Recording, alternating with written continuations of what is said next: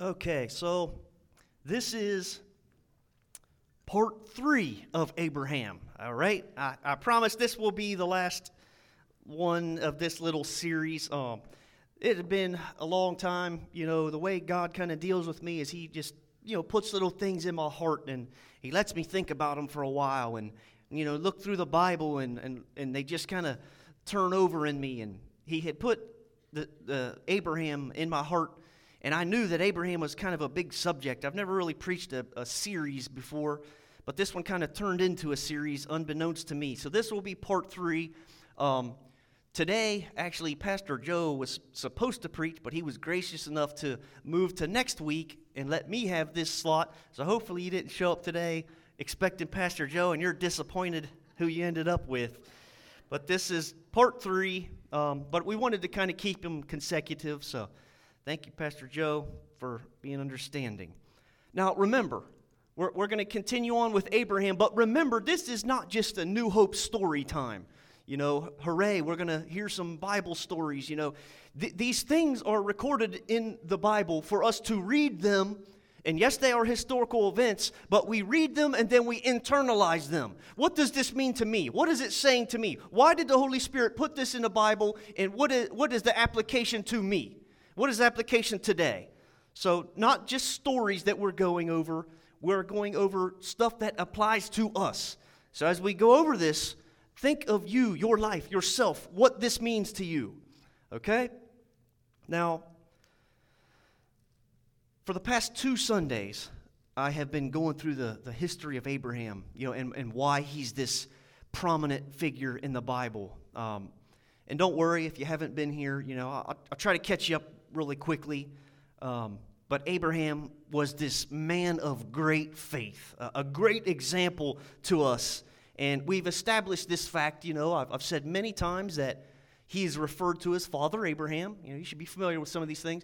Something I actually forgot to mention, but is actually God himself is referred to many times in the text as the God of Abraham, Isaac, and Jacob. Many, many times throughout the Bible, he's referred to as the God of Abraham. That's how people would talk about Yahweh, God. They would say, well, he's the God of Abraham, Isaac, and Jacob. They would point to him. So that's how much Abraham is identified in this prominent figure in the Bible, called Father Abraham, God of Abraham, Isaac, and Jacob. And remember that Isaac, which we talked about last week, was this child of great promise that was foretold to Abraham, and he waited and waited. And Abraham was a man of such great faith, he was so trusting in God that he didn't even spare his own son. He was willing to offer his own son to the Lord. That's how trusting and that's how much Abraham believed in God, that he actually believed, if you look in the New Testament, we went over this last week, that Abraham was thinking to himself, I'm going to do this, but God is able to raise him from the dead. That's how much faith that Abraham had. Now, remember, Isaac was born to Abraham when he was about 100 years old, and his wife was about 90 years old. Now, for these past 2 weeks, I've been just singing the praises of Abraham, okay? Just singing the praises of Abraham, and rightfully so, because he is an example to us. He is a biblical example of what real faith and what real trust in God looks like, okay? But I never said he was perfect. I never said he was Jesus. I never said our salvation comes through Abraham. No. Abraham was just a man of like passion, just like you and I. He was a good example of a man, but he was just a man. Him and his wife do something that causes an awful lot of trouble, a lot of problems. Immediate problems, immediate consequences, and you could even say that the mistake that he made is still impacting the world today. We could jump to that conclusion. And we're going to look at that. So for today, we're not going to continue chronologically. The last couple of weeks, we were kind of chronological in the story of Abraham, but not today. Today, we're going to go backwards a little bit, and we're going to look at something that I kind of skipped over. It's such a big topic that even 3 weeks aren't enough. You could continue on with this series, but I already told you I wouldn't. Well, there's other things in the Bible we can focus on, but this is Lots of meaning. Brothers and sisters, the Bible is so meaningful. Do not read it superficially and just say, oh, Abraham had this guy and this happened and that happened. No. There's no depth to these stories. You don't hit bottom. When you get your shovel out and you start digging, there's no depth to them of the things you can glean out of the Word of God. I believe it and fully persuaded in this. So we're going to go back a little bit, and read a few things that we've already read already, but that's okay because you should be familiar with some of these things. Genesis chapter 12, verse 1. We read this a couple of weeks ago. But this is where we need to start this morning. Genesis 12:1. I always use the King James Version. If you don't, that's okay. Follow along. We'll have them on the screens. It says, now the Lord had said to Abram. At this point, his name's Abram, not Abraham yet, but get thee out of thy country, from thy kindred, and from thy father's house, unto a land that I will show thee. And I will make of thee a great nation, and I will bless thee, and make thy name great, and thou shalt be a blessing. And I will bless them that bless thee, and curse them that curse thee, and in thee shall all the families of the earth be blessed. So Abraham departed, as the Lord had spoken unto him, and Lot went with him, and Abram was 75 years old when he departed out of Haran. Now, this is pretty much considered the beginning of the Abrahamic covenant. It says God is beginning to reveal himself to mankind through Abraham. Okay, so this is the very beginning of the Abrahamic covenant. Now, we've spent these last couple of weeks seeing how the faithfulness of Abraham to God, to this covenant, even his obedience to God, allows us, even today, to take part in the revelation of God. Okay? Now, all families of the earth can partake in the blessing that came through Abraham out of this revelation of God and this covenant of God. So here in the text, God is saying, Abraham, come out of Ur the Chaldeans, come out of Babylonia, come out of Mesopotamia, is what God is saying. He's saying, I'm going to settle you somewhere else where I designate you. Verse 5 says, Abram took Sarai, his wife, and Lot, his brother's son, in all their substance that they had gathered, and the souls that they had gotten in Haran, and they went forth to go into the land of Canaan. And unto the land of Canaan they came. Now, out of the passage I just read, those first 5 verses or so in Genesis 12, I want you to remember 2 very important things as we go forward. Remember, number 1, and I've harped a lot about this, remember Abraham's age. 75 years old. We just read that. When God starts this covenant with him, Abraham is 75 years old. And number 2, I want you to realize this is the time when God speaks to him. Abram immediately obeys. He comes out of Ur of the Chaldees, and this is when he settles in the land of Canaan. Remember those 2 things. He's 75 years old, and in the Bible said in verse 5, and into the land of Canaan they came. So at the age of 75, Abram comes out of Babylonia to the place God has for him in Canaan. Those 2 things are very important for us to remember. Now, at this point, we read, Abram has his nephew with him, Lot. Okay? Abram and Lot begin to increase. Actually, the Bible says that Abraham was a very wealthy man, and Lot had some wealth also. Well, their herds increased. Their whatever they had that made them wealthy back then that we don't really have today, gold and so on and so forth, textiles, whatever it was, they increased tremendously. Well, his company and Lot's company started striving together, so they kind of separate, okay? And Lot, if you remember, any of you have been over this before, Lot looks and Abram says, you choose. All this land here, you choose. And Lot chooses to go towards Sodom and Gomorrah. And doesn't work out very well for him if you know the story. But Abram chooses to stay in Canaan, okay? Now, we don't really know how much time goes past, but this is when they separate, God again comes back to Abram. And remember, God is revealing himself, okay? God had already started this covenant process, which we just read in Genesis 12, and now we're going to see God. Lot departs, Abram's there by himself, he's in Canaan where God told him to stay, and God comes back to Abram. And he says this, now we're in Genesis 13, and this is verse 14. It says, and the Lord said unto Abram, after that Lot was separated from him, God says, lift up now thine eyes, and look from the place where thou art, northward, southward, eastward, and westward. For all the land which thou seest, to thee will I give it, God says, and to thy seed forever. And I will make thy seed as the dust of the earth, so that no man can number the dust of the earth. And then shall thy seed also be numbered. So here God comes back again with a promise. And if you notice, God's promises almost seem to get bigger and bigger every time he comes back to Abram and speaks with him. And this time he's saying, your seed, your descendants are going to be like the dust of the earth. That's how numerous your descendants are going to be. That's this promise of God. Now, remember, Abram has no real evidence for any of this stuff, right? We've heard that the last couple of weeks. He has no evidence that any of this is going to come true. Actually, he has no seed. God is saying your seed will be like the dust of the earth, but in reality, Abram has zero seed. Nobody. Nothing. But Abraham believes and trusts in God. Now, that kind of brings us to Genesis 14. A lot of this we're going to have to skip over. I told you this is lots of material, but we're going to have to skip over some of this stuff. But Lot, remember I told you he went to Sodom and Gomorrah.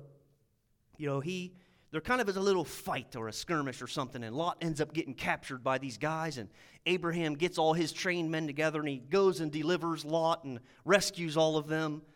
And in that chapter, the Bible introduces us to a mysterious figure called Melchizedek. And you can read about that some other time. He's a mysterious figure, and I'll let you maybe preach on that some other day, but that's not for today. But we get to chapter 15 of Genesis now. God comes back again to Abram. Okay? Now, I know that some of this is redundant. You're probably thinking, Jason, we've heard this for the last couple weeks. This is pertinent, very pertinent that we go over this today. So bear with me. Genesis chapter 15, verse 1 says this. After these things, the word of the Lord came unto Abram in a vision. So now he's coming to Abram in a vision, saying, Fear not, Abram, I am thy shield, and thy exceeding great reward. And Abram said, Lord God, what wilt thou give me, seeing I go childless, and the steward of my house is this Eliezer of Damascus? And Abram said, Behold, to me thou hast given no seed, and lo, one born in my house is my heir. And behold, the word of the Lord came unto him, saying, This shall not be thine heir, but he that shall come forth out of thine own bowels shall be thine heir. And he brought him forth abroad, and said, Look now towards heaven, and tell the stars, if thou be able to number them. And he said unto him, So shall thy seed be. And then we come to that verse, Genesis 15, verse 6. And Abram believed in the Lord, and he counted it to him for righteousness.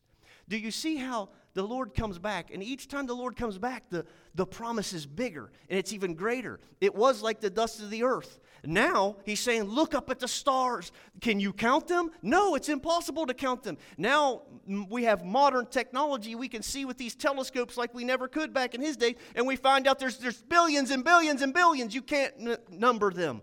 And God's saying, that's what your descendants are going to be like.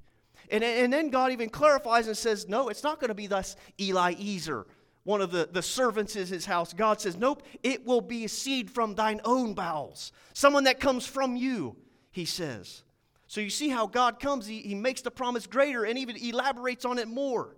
And remember, Abram has no evidence of any of this stuff, but Genesis 15:6. By the way, do you have that highlighted yet in your Bible?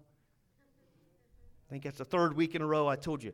And Abram believed in the Lord, and he counted it to him as righteousness. That's your scripture, your pivotal scripture that teaches us. Place your faith in God. Place your trust in God. Now, after that, Abraham, after God speaks that in that vision to Abram, tells him, look at the stars, Abraham worships God, builds an altar and sacrifices, and God kind of speaks some prophetic things to him about the Egyptian captivity, and you can read that sometime on your own. But that brings us to Genesis chapter 16, where we want to focus on today. This is where Abram and his wife mess up. They mess up. Now, remember, before we read Genesis chapter 16, verse 1, remember that Abram and his wife have been patiently waiting. I'm sure that Abram shared all this stuff with his wife. He would go to Sarai and say, you ain't going to believe this. The Lord spoke to me in a dream, and he said to look up at the stars. He said, that's going to be like our descendants. And I'm sure he shared all this intimate stuff, this revelation he was receiving from God. I'm sure he shared it with his wife. And they're patiently waiting on God, being good stewards. And remember, God increases him, and he's a very wealthy man, doing good. They're waiting on these promises of God. Abraham believes in them. He doesn't doubt. They're doing good, holding on to the promise of God. Hasn't happened yet, no real evidence yet, but they're doing good. They're holding on to it. And then we come to Genesis chapter 16, verse 1. Here we go. It says, "Now Sarai, Abram's wife, bare him no children, and she had an handmaid, an Egyptian, whose name was Hagar. And Sarai said unto Abram, Behold, now the Lord hath restrained me from bearing. I pray thee, go in unto my maid. It may be that I may obtain children by her. And Abraham hearkened to the voice of Sarai." Now, before we go on, there was an archaeological discovery years ago. I actually believe it was toward the end of the 1800s in a city called Nuzi. They began to find these legal documents. They call them the Nuzi tablets. There was this old city called Nuzi. It was in ancient Babylon. I believe Nuzi is Kirkuk, Iraq today. And they begin to unearth these tablets. I actually believe they found all kinds of them. And they're legal documents. They refer to them as the Nuzi tablets. But in these tablets, it stated legally that a wife could obtain a child by a surrogate mother from a handmaid. Okay? So that's what these Nuzi tablets stated. These discoveries were from this time that we're talking about, the Abrahamic time, Abrahamic covenant. These Nuzi tablets, you can look at this, Google it sometime on your own. But here, I believe Sarah's evoking these Nuzi tablets. Okay, she's saying, hey, it is legal. I can do this. It is my right. Here we have this document, and it was accepted by those people at that time in history. She's saying, hey, I'm unable to bear these children, so legally, here's this handmaid. Abram, I'm going to let you have her as a wife, and I can obtain a descendant through her. So she's evoking her right through the Nuzi tablets, okay? Now, you'll notice something. The Nuzi tablets are not mentioned in Scripture. Why is that? Because they're not inspired Scripture. If they were inspired by the Holy Ghost to be Scripture, they would be in the book. They're not in the book. They are a rule or a custom that someone made up, that a group of people said, hey, I got an idea, and other people said, hey, that don't sound too bad. So they voted and they passed it. It's not in the Scripture because it's not Scripture. They're not from God. It's just an agreement that some people made.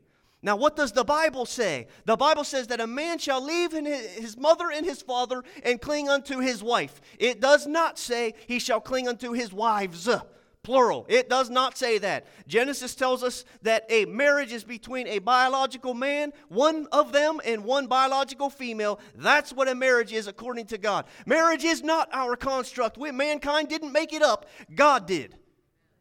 God did, and we have to do it His way. What mankind does is we say, well, God made it, but let's morph it. Or God made it, let's change it. Or God made it, let's not do it at all.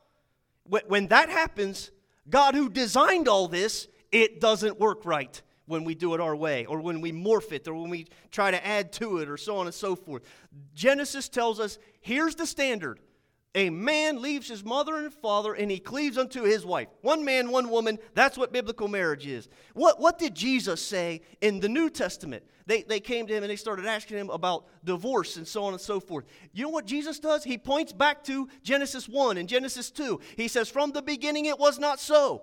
And when Jesus says that, when he says from the beginning it was not so, what he's saying is, go back to Genesis 1. When God created it and it was all good, that's the standard. That's the example. That's the way God made it. One biological man with one biological female in a monogamous marriage for life. That's what it's supposed to be. That's what God shows us in Genesis 1 and 2. Men, are you listening to me this morning?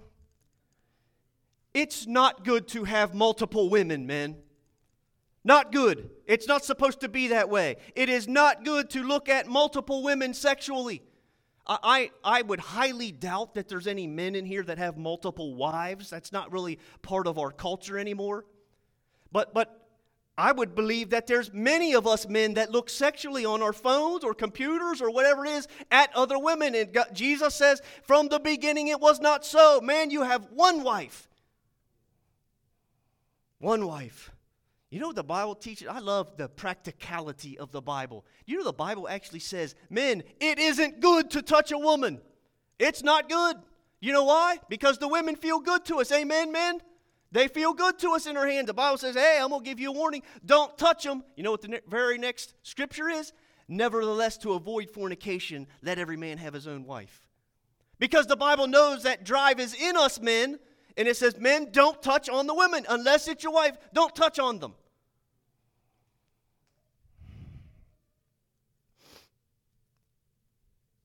Men, you cannot take fire into your bosom and not expect to be burned. This is not going to go good here. This is not going to go good. I know we're talking about Abraham, one of the most awesome men in the Bible, and his wife, one of the most awesome women in the Bible, but it's not going to go good. Multiple women, for you men, it's not good. Stick with the one you got. This is not going to end well. Genesis 16:3 says, and Sarai, Abram's wife, took Hagar, her maid, the Egyptian, after Abraham had dwelt 10 years in the land of Canaan, and gave her to her husband Abram to be his wife. Now, did you notice? I find it very funny, very ironic, that the writer of the scripture decided to insert that little part right in the middle of Genesis chapter 16, verse 3. Right there in the middle, it said, after Abraham had dwelt 10 years in the land of Canaan. Do you remember the two things I told you to remember from our opening text? Abram's age and where he was, when he came out. He was 75, and that is when he was 75, that's when he settled into Canaan. God said, come out of Babylonia, settle here in Canaan. He's 75 years old. Now here, Moses is writing, and he inserts this little piece of information after Abram had dwelt 10 years in the land of Canaan. What the writer is saying is that Abram and Sarah had lived there for 10 years. They've been patient, waiting on the promises of God long enough. 10 years. 10 years, God keeps coming and making these promises saying, I will make your seed like the dust of the earth. No, it's going to come from thine own bowels. Count the stars. That's what your descendants are going to be like. 10 years. We can deduce from this text, 10 years they've been settled in the land of Canaan, and they're looking around. There ain't no little children running around then. They've been patient long enough. They waited on the promises long enough, and they weren't coming true. God had visited Abraham several times, telling him that your seed would be like this and your seed would be like that. But he's got nothing to show for it. It's not coming true. He's continuing to get older. So if it's 10 years from when he's 75, he's 85 years old. His wife is 75 years old at this time. She's 10 years younger. Sarah had already gone through the change. The Bible tells us that. So pull up your bootstraps, everybody. They are going to help God make those promises come true. They're going to offer God some help. Because obviously, God needs a little bit of help to make these promises come true. Sarah offering Hagar, the handmaid, to Abraham is their way of making the promises of God come true. It's man's way of making those promises come. It was not God's way, it was man's way. God is sovereign, brothers and sisters. Let me tell you that this morning. He is sovereign. He does not need your help. He does not need your input. He does not need your suggestions. He does not need your plan. He does not need your opinion. He doesn't need all of that. He was able to fully function infinity ago when you weren't even thought of. Just sit tight and be patient on the promises of God. The Bible says, who can give counsel to God? There ain't anybody that can counsel God. They can say, hey, sit here, let me tell you a few things. Let me share some of my wisdom. Well, I've been around for a long time, and I've noticed this and that, and I'm going to help you, God. Bible says, who is there that can give counsel to God? Nobody can give counsel to God. Job and his friends tried. Ever read the book of Job? All these things happen to Job. He gets all tore up, and they're wondering, man, why? I've tried to serve the Lord. And Job calls some of his intellectual buddies over and they start discussing theology. They start discussing philosophy and they're wondering this and that and they're trying to figure all this stuff out. Do you know what God said to Job? He said, who is this that darkens counsel by words without knowledge? You cannot offer God a piece of information that He does not know. You cannot. You cannot. God, you seem to be making all these big promises. You seem to be having a tough time making them come true. So, Lord, I'll help you with these promises that you made. They were pretty big ones. I mean, man, descendants as numerous as the stars. That's a lot. We better help you out, Lord. You cannot counsel God. You have no knowledge or no information. You have nothing that you can offer Him that He does not already know. He is an infinite being, and we are finite beings. Lord, you made all these big promises. I think you need a little help. That's what Abraham and Sarai are saying right here. We're going to help God. We're going to kickstart His plan. God, it's been 10 years. Apparently, you're struggling. And it's been 10 years, Lord, and we've waited patiently. We're good Christian people. I think that 10 years, I think you're telling me to spring into action. I think that's what this means. You're telling me to jump in, to throw my hat in the ring. Apparently, I think God wants me to take control of this situation. I think God wants me He's going to use me to make His promises to come about. Wrong. Just stay patient on the Lord. Stay patient on the Lord. He will bring it to pass on His timetable. The big problem is His timetable never matches our timetable. Never does. My timetable, instantaneous. Lord, you make a promise, I'll take it now. Doesn't work that way. You know what the prophet Isaiah says? Shall the clay say to him that fashioned it, what are you making? You don't get to question God. This is His show. This is His thing. He is up there. We're down here. He is an infinite being, and we are finite minds down here. We're here for a while, and we're gone. We're like a flower, blooms and passes away. We're like dust, it blows away. It's gone. You don't get to say, what are you making, God? Well, Lord, I think you should make it different. Well, I think you should make a different color. I think you should do this. I think you should do that. There is no counsel to God. He needs no counsel. You know what God says? He says, I am that I am. He told Moses, I am that I am. You know what that means? I will be what I will be. I am who I am. He is eternally existent. He is ever present. He is all-knowing. He is beginningless, timeless, spaceless, immaterial. What piece of information do you have to offer a being like that? He is unimaginably powerful. Whatever you think you know of God, and maybe you've been studying your scriptures for a long time, and you can quote this or you can quote that, it's nothing to who He actually is. Absolutely nothing. Brothers and sisters, we're not in a position to counsel God. We're not in a position to counsel God on how to bring about His plan. Now, Sarah and Abraham, I believe they intended well. I truly do. I believe they were good, God-fearing folks. They loved the Lord. I mean, we're talking about Abraham, one of the most prominent figures in the Bible, one of the closest men to walk with God in the whole entire Bible. I believe they had in good intentions. I believe they actually had God's promises. I believe they were holding to those promises. They believed in them. They believed in God's word. I believe they intended well. They were thinking, hey, these promises are awesome. We love God. Let's help Him with this. It was all good intentions.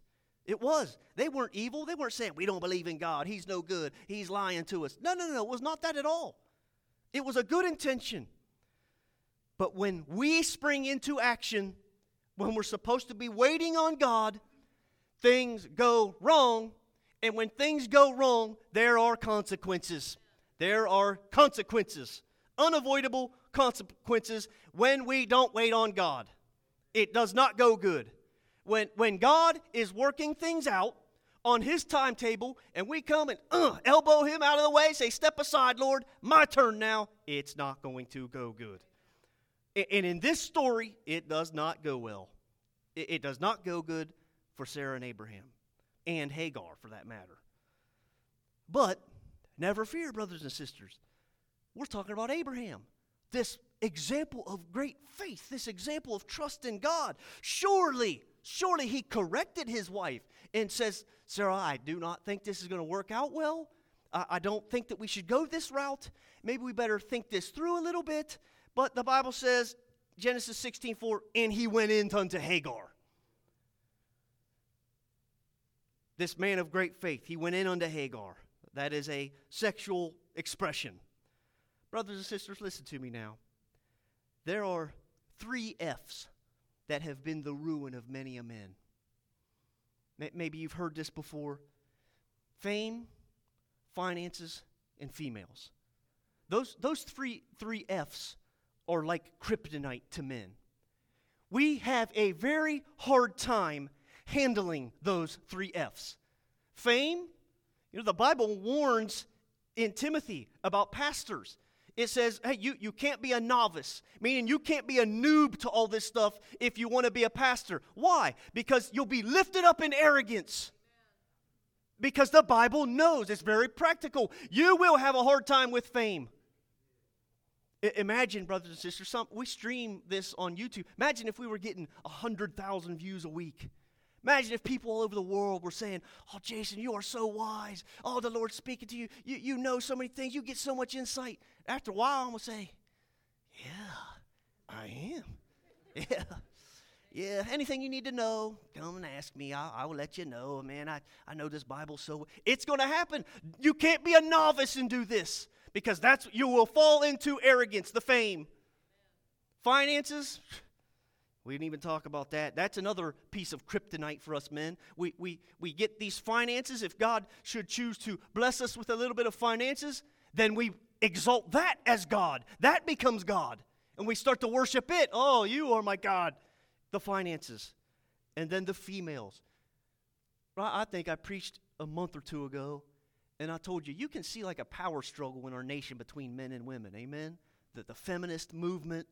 And I've said God already created perfect balance.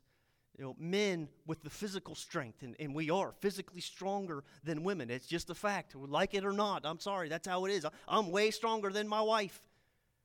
But my wife has an insurmountable power that balances that out. Amen? Women, realize that. You have power. God created this balance to the universe between men and women. The females, they're the kryptonite to men. Kryptonite. They're the weakness. Remember the goofy Superman movies from a long time ago I used to watch growing up, and they would hang the kryptonite necklace on him, and he was this super powerful man, could do anything, time travel, throw people, whatever it was. But they hung that necklace on him, and he just sank down and shriveled up as nothing.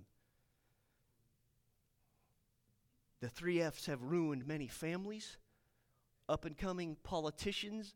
There's stories I've watched about, man, this guy, he's going to be the next greatest president of the United States. He does everything right. He's such a man of principle and character. And finds out he had a side babe, and it's all thrown down the tubes. The 3 F's have ruined famous people. They've ruined pastors. They've ruined marriages because we have a hard time with the females. Us men do. Men, listen to me. You have your wife. Your wife. Quit looking at the other side of the fence. That is such a problem nowadays in marriages that I don't think we even realize the power. You flip on your phone, and most of the time it's innocent and meaningless, but then here comes the bikini babes, and you start looking at other women. You're not supposed to be looking at other women that way. Men, turn it clear off. Delete the app. Whatever you have to do. Do not look at that. Because what happens is subconsciously you start looking at that, and then you look at your wife and you begin to compare the two.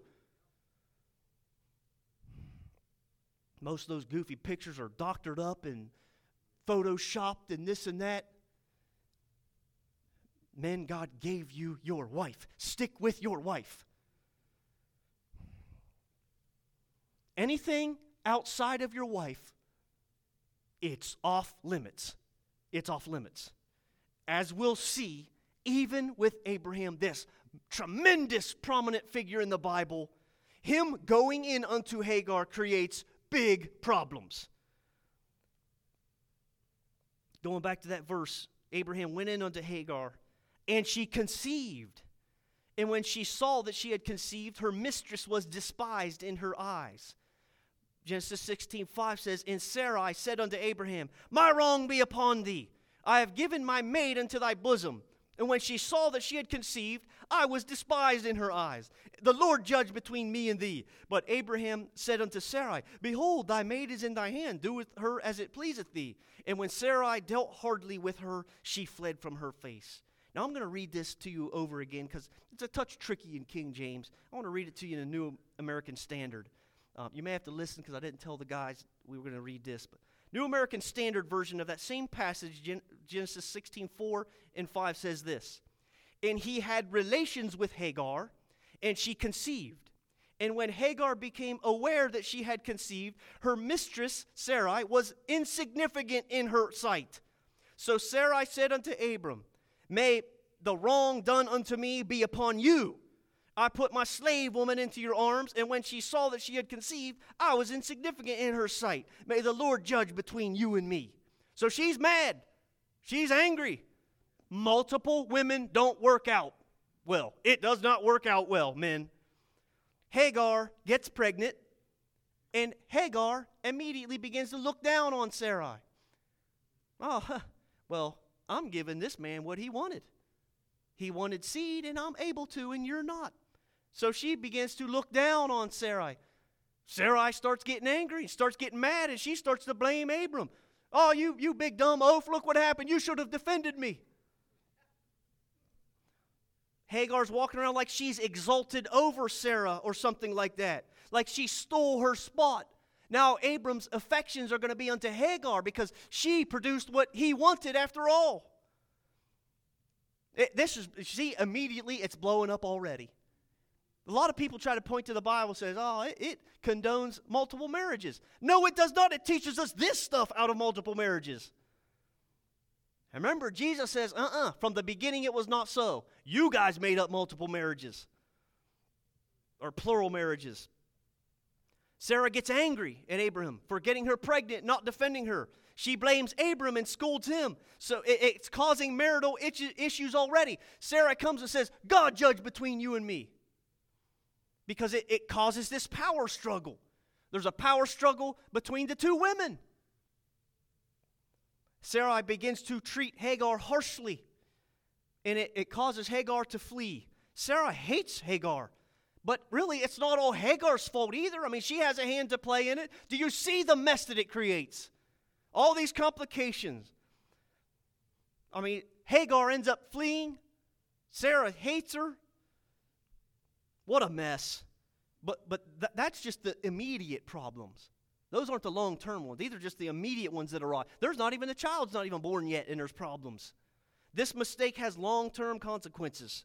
Now, some may argue that we're still dealing with the ramifications of Abraham and Sarah's foolishness. Well, God finds Hagar. We're not going to read all this. But God finds, he's trying to clean up the mess. And he says, go back, submit yourself to Sarah. And we come to Genesis 16:11. It says, And the angel of the Lord said unto her, Behold, thou art with child, and shalt bear a son, and shalt call his name Ishmael. This is the Lord speaking to Hagar. Shall call his name Ishmael, because the Lord hath heard thy affliction. And he will be a wild man. His hand will be against every man, and every man's hand against him. And he shall dwell in the presence of all his brethren. You know, the translation, when the Bible says he shall be a wild man, the actual translation of that means he will be a wild donkey of a man. That's what it means. So take that for what it's worth. That's what the Bible tells us. He's going to be this wild donkey of a man, this Ishmael, this product of a marriage that wasn't supposed to take place. The result of Abraham and Sarah helping God is going to be this Ishmael. Okay? Now, we're going to fast forward 14 years. Okay? And Sarah finally gives birth to Isaac. the child of promise, the one who the covenant is through. We went through all this last week, right? Brings us to Genesis chapter 21, verse 8. It says, and the child grew. This is talking about Isaac now. And the child grew and was weaned. And Abraham made a great feast the same day that Isaac was weaned. And Sarah saw the son of Hagar, the Egyptian, which she had borne unto Abraham, mocking. Wherefore she said unto Abraham, cast out this bondwoman and her son, for the son of this bondwoman shall not be heir with my son, even with Isaac. And the thing was very grievous in Abraham's sight because of his son. And God said unto Abraham, let it not be grievous in thy sight because of the lad, and because of the bondwoman, and all that Sarah hath said unto thee, hearken unto her voice, for in Isaac shall thy seed be called. And also of the son of the bondwoman I will make a nation, because he is thy seed.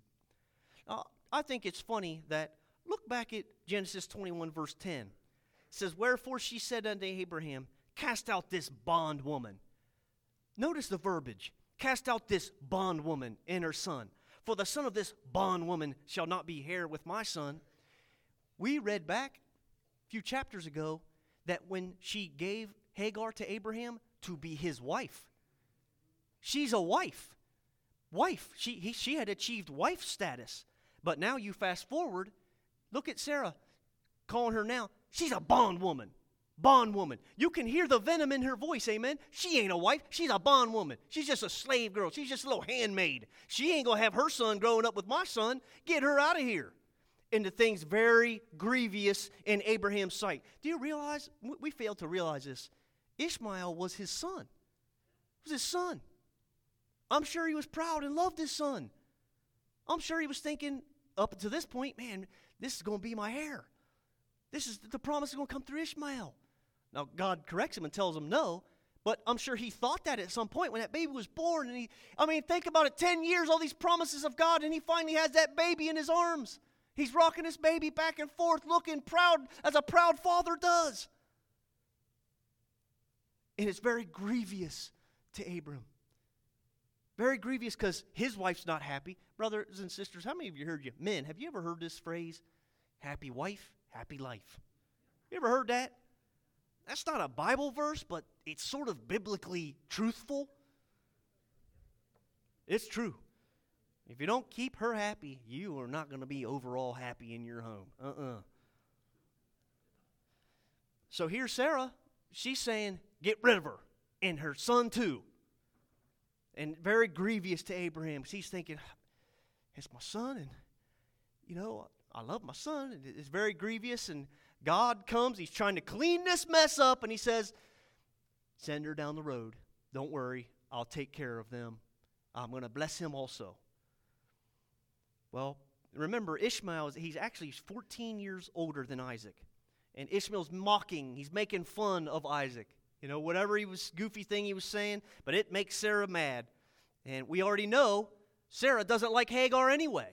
Remember, Hagar looked insignificantly upon her. You can't do what I can do. He likes me better. So Sarah says, get them out of here. Sarah wants rid of them. Very grievous to Abraham. But he sends her away. Now, we'll sort of start to wind this down, but whatever happened with Ishmael? Okay, so here's Abram and Sarah helping God, which turned out God didn't need their help. God does not need our help to bring about his promises. Whatever happens with this Ishmael, this child that was produced when Abraham and Sarah decided to assist the Lord. Genesis chapter 25, verse 17 says this, and these are the years of the life of Ishmael, 137 years, and he gave up the ghost and died and was gathered unto his people. Verse 18 says, and they dwelt from Havilah unto Shur. Remember those two cities, Havilah and Shur. That is before Egypt, as thou goest toward Assyria, and he died in the presence of all his brethren. Now, if you read, the King James Version can be a little tricky sometimes. If you read this in a different version of the Bible, where it says, and he died in the presence of all his brethren, Other versions of the Bible say, and he lived in open hostility towards all his brethren. He lived in defiance of all his brethren. Remember, who's Ishmael? He's a wild donkey of a man. Man's hands will be against him. His hands will be against man. So he's this fighting guy, just fights with everybody. We still have families alive like that today, right? Everybody knows a family just fights all the time. No peace, just fighting. Fighting for no good reason, just because they're fighters. That's Ishmael. He just was a fighting type of guy. Now, I got this from a website called gotquestions.org, kind of like that. Listen to this. It says, the area of, remember those two places we just mentioned, the area of Havilah, where Ishmael's descendants lived, is the northern part of the Arabian Peninsula. Shur, that's the other part we mentioned, Shur is a wilderness area between Beersheba and the Negev Desert and Egypt. Isaiah 60 verse 7 mentions the descendants of Nebaioth and Kedar as those who raise flocks. Listen, the descendants of Ishmael became known as the Arabs, which basically means nomads. From the beginning, the descendants of Ishmael were a warlike people as they lived in hostility towards all the tribes related to them. So Ishmael's descendants become the Arabs, okay? Now listen, there is a popular theory among Muslims and some Christians that the Arabian Muslims are direct descendants of Ishmael. In fact, Muhammad was a major proponent of this idea, claiming to be a descendant of Ishmael according to the Quran. There is most likely some truth in this theory, according to missionary and author Ken Fleming. He says, what we know for certain seems to support the theory that the Ishmaelites are, at the very least, a major element in the Arab genetic line. Old records clearly link the North Arabians with Ishmael's descendants. Now, fast forward even thousands of years. I remember as a little kid, growing up in the 80s, in the 90s, Mom and Dad had the news on, and I would walk past. What would you hear about all the time in that 20th century? All of the skirmishes and the fights between the Arabs and the Israelis. The Arab-Israeli wars, they called it. I mean, they were fighting all the time over the West Bank, over the Gaza Strip. Palestinians fighting all the time, constantly. Here they are, thousands of years later, Arabs fighting these children of God. And what's it all linked back to? What we're going over today. What we're going over today. How about, anyone ever do any reading on some of the Crusades? Now, I'm not blaming these things directly, but you look back at the Crusades. It was the Holy Roman Empire fighting lots with the Muslims. They would just constantly try to expand one over the other and try to take their territory back. Arabs fighting all the time because he was a wild donkey of a man. Now, there's all kinds of theories. If the band can make their way back now, there's all kinds of theories about Ishmael and his descendants. But the main thing for today is this: wait on the promises of God. Wait on them. Sit there and be patient. Is it not difficult to be patient? There's one thing I wish that I pray about and I wish I could be better at is it's patience. I want everything now. Sometimes I wonder what's wrong with me. If we get in line at an ATM and there's one car in front of me, if they don't take 30 seconds, because I can do it in 30 seconds. You get up there, you press the button, you get your money, you go. It always seems like the person in front of me looks over, it looks like it's NASA asking them to program a shuttle to outer space. They look at this machine, they're like, and I'm sitting there behind them going, press the buttons, put your card in, take your card out, press your PIN number, take your money. We laugh, but it's patience. You wouldn't. Sometimes I wonder if it's the Lord that makes cars pull out in front of me and go slow. It's 55. You're going 30. Go 55. I think it's the Lord. I do. I think it's the Lord. He's saying, are you going to learn yet, son? I'm 46 and I still haven't learned. Patience. Wait upon the Lord. Wait on Him. Brothers and sisters, when you help God, when you assist Him, it will not go good. When we get impatient, bad stuff happens. When we get impatient, we mess up.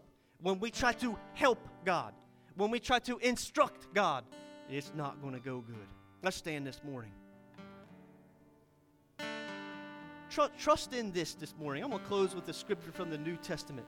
How many of you know that when God does finally bring His plan to fruition, it's so much better than we could ever have done ourselves? So much better.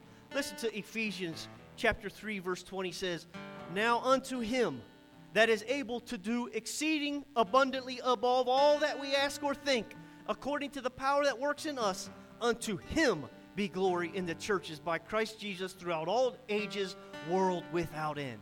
He is able to do exceeding abundantly above all that we ask or think. Remember, we are just a little finite mind trying to figure out an infinite mind. It's not going to work.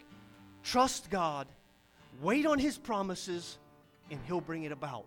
And when He does, then you go, "Oh, Lord, I'm sorry for doubting," because I see whatever God does something, it's a masterpiece.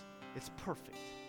Let's pray, and we'll open these altars and we'll worship before we go. Father God, we thank You for Your word this morning. Lord, we've spent 3 weeks looking at Abraham, Lord, and Sarah, and Lord, we learned so much, Lord. And Lord, I pray that everyone in here takes these things from the Old Testament, Lord, and we internalize them and we ask, what does this mean to me? It's not just a story, Lord, for us to familiarize ourselves with. It means something to us today. And Lord, I pray that every one of us takes home the fact that we are to wait on the promises of God, to sit tight and be patient and wait on You, Father God. For if we won't, Lord, You are warning us through this story of Abraham that things will go wrong. There will be consequences, Lord. Lord, we thank You for how awesome Your word is. Let us take it and apply it and live it. And Lord, let us be fully persuaded. Amen. Let's worship, church.